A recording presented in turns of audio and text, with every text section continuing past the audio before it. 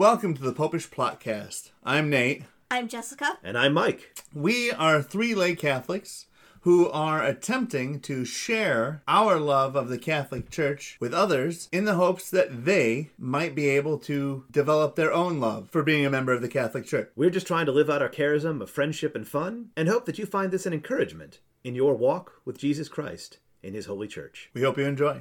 Welcome to the Popish Plot. I'm Mike. I'm Jessica. And I'm Nate. And this is the Gunpowder Plot. Remember, the 5th of November, the Gunpowder Treason and Plot. I know of no reason why the Gunpowder Treason should ever be forgot. Because it's not that important. It failed. It's a minor plot point in English history. Actually, it should be remembered because it was a horrible idea. And I think it has relevance for us today. Okay. Is it because you see those masks that people wear because they think it's really cool and they have no idea the history behind it, but it was from that one movie? No. What's really fun about that is people are trying to make this big anti-corporate statement by wearing Guy Fawkes masks, which they buy from Warner Brothers. And also he was a royalist, so, you know. Well, so, cast your minds back to England. We're not doing the Scooby-Doo ending. Oh. I thought of it more as the Wayne's World thing, but okay. Yeah, where they did the Scooby-Doo ending. Well, they did it for other things, too. So, England, after the Reformation, things are awful. Do they not have a cuppa? Well, they do, but if you're Catholic, you have to pay a special tax not to go to church. Are you sure a cuppa will not solve that? Because Wait. I've seen enough British shows to show that a cuppa solves everything. Wait. Dead body in your garden? Cuppa. Listen, I'm not saying that it's not... Let's say you're a recusant and you're being persecuted. It's better to be a recusant under persecution with a cuppa than without a cuppa. Wait. But it still doesn't solve being a recusant under persecution. Not going to church? You're required to, once a year, go to Anglican service, or you have to pay a hefty fine. The law required you to go to the Church of England's, mockery of the sacrament, or pay a fine. Oh, well, if it's a mockery of a... Wait, are we saying all of their services were a mockery of the Yes. sacrament? Okay. This was during the time in which the Calvinists kind of took over the Henry VIII, I want the church, but I want to be in charge so I can get a divorce. Right. It was very much, Right. I'm just thinking, currently, I could go to my mass and then still go to another church, and as long as I'm not communing with that other church, I'm technically okay. But that's a recent development. Yeah, besides, this is the official state church, and you have to go, and it's things weren't cool then. Fair enough. So, I spent a lot of time not being cool, so I get that. good Queen Bess, Queen Elizabeth I, was dead. Huzzah. But there was a question. In my opinion, that's the only thing really all that good about her, but... But we should still pray for the repose of her blackened, evil soul. Yes.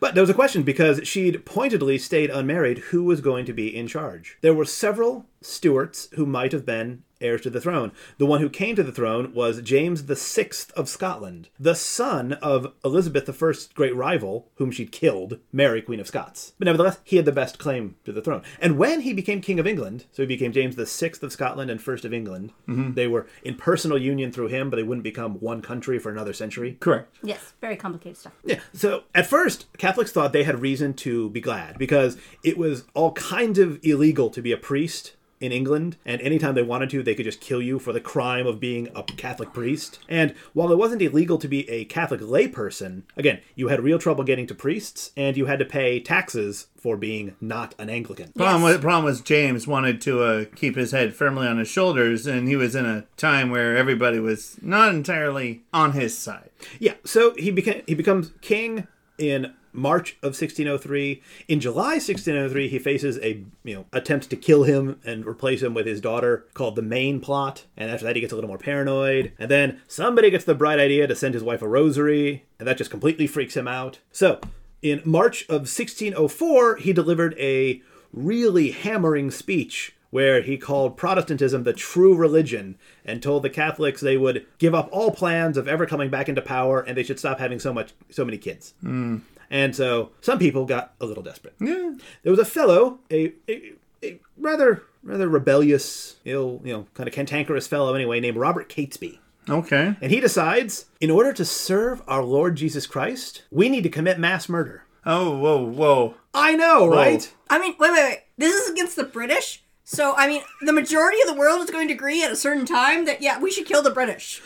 But he's not less British. Listen, we're also British because, again, they took over everything and, Look, Listen, Jess, Jesus tells us to love our enemies. And at the same time, you have the rule that says anytime you think God is telling you to do something, and it involves something that would, under any other circumstances, be gravely sinful, that's not God. So, listen, I'm not saying they don't have good things. Their tea, in which they put flowers in it, is very nice. I like an Earl Grey. I am the most Irish person here. We can't hate the British. Hating is anti-Christian. See, we need to get your Scottish counterpart, because apparently at their football matches, the Scottish chant is "We hate the British more." Sure. And I'm the most Anglophile here, and I kind of really want to hope that, at some point in time we can once again be unified with the English. Amen. So, Catesby gets together a group of fellow miscreants, and they start plotting really dark stuff. They go to the King of Spain looking for help, but even though Spain and England are technically in a state of war, he wants good relations with James, and later on they would sign the Treaty of London. Well, James was probably some level of nephew or something, given his mom and at some point in time, these miscreants should have asked themselves, are we the baddies? They certainly should have asked themselves, what would Jesus do? Well, they couldn't ask because they couldn't find a priest, because that was illegal. See? Yes, and nobody was asking themselves what would Jesus do. It wasn't post 1995 America. They didn't have bracelets yet. They didn't have the bracelets. But it's still something all of us should be doing all the time. So, someday it will be knock over a table. Yeah, there is a time and a place when it is the job to knock over a table. Absolutely. But let me say this. Jesus may have taken the only one, though. But let me say this. I'm absolutely confident there is never a time when the Christian thing to do is to blow up Parliament with the king and everyone else in it. And yet, that's what Catesby and his gang decided to do. No. Although theoretically blowing up an empty Parliament building might be the correct thing to do. Possibly. There could be structural damages. You could implode it. You can make an argument, although there's a lot of property destruction there. But seriously, I'm not even entirely sure how much gunpowder you'd need to blow up all of Parliament. It's a big building. Even then, it was a big building. It is, but gunpowder's good stuff, man. It is, but it's not like they had C4 or anything. It's not like it's really good high energy explosive. Yes, but it's not like the buildings were made with rebar. Yes. That's Once there you was start no a fire, reinforced it's all concrete. going to burn down. But it was all brick and mortar and wood. Yes.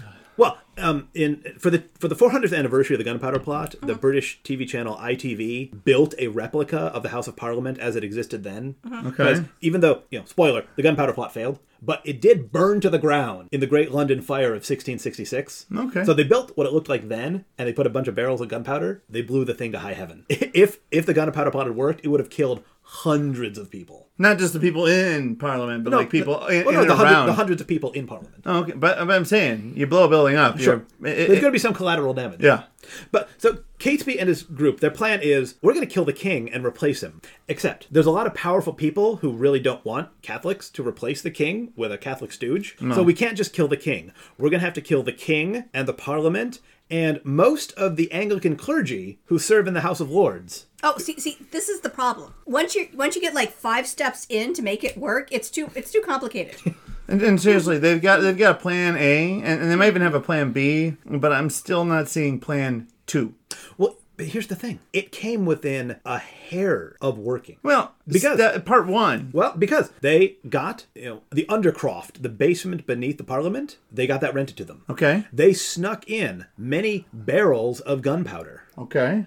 And the British, the English, there were no British then, the English were none the wiser until a letter was received by a guy named Baron Monteagle warning him, hey, something bad is going to happen on this date, so you probably shouldn't show up. I hate that letter. And I'm just saying, if you're in for murdering people, you don't tell the one guy who might technically be Catholic in Parliament, hey, we're doing something. Yeah, seriously. I'm gonna have to say, I strongly discourage anybody from committing mass murder. However, it's usually right out. At the point at which you are going to be in for committing a relatively indiscriminate mass murder, you really gotta be willing to sign on to the fact that there are going to be some broken eggs, and you're just going to have to live with it. Now, of course, we don't know who, all these years later, we don't know who wrote that letter. Some suspect that Monteagle knew about the plot, and he wrote it himself to cover himself. Keep himself looking like a loyalist. Yeah, so anyway, he took the letter to the intelligence service, and they started searching, and lo and behold, they found this guy, Guido, or Guy Fawkes, in the basement of Parliament with some fire, looking to set off some explosives. On the 5th of November, 1605. Okay. Now, from here, things just went downhill. Praise God, he was not able to blow up the Parliament. Okay. I'm not a fan of James VI and First. He was a moral monster, but murdering him is not cool. Yeah. In something like that, you're creating two monsters, because you're killing the monster that you needed to kill off, but you're making yourself a monster in his place. And having studied how whenever there was a vacuum for the king, horrible problems. See, this is where I feel Plan 2 was not thoroughly developed. Plan 1 was pretty solid. They came within a hair's breadth. What's that? Kill a king, and everybody that could help keep a king like him in place. We've got that. Well, they were going next step. They were going to kidnap the king's daughter, Arbella Stuart, and put her... No, sorry, Elizabeth Stuart, and put her on the throne. Okay.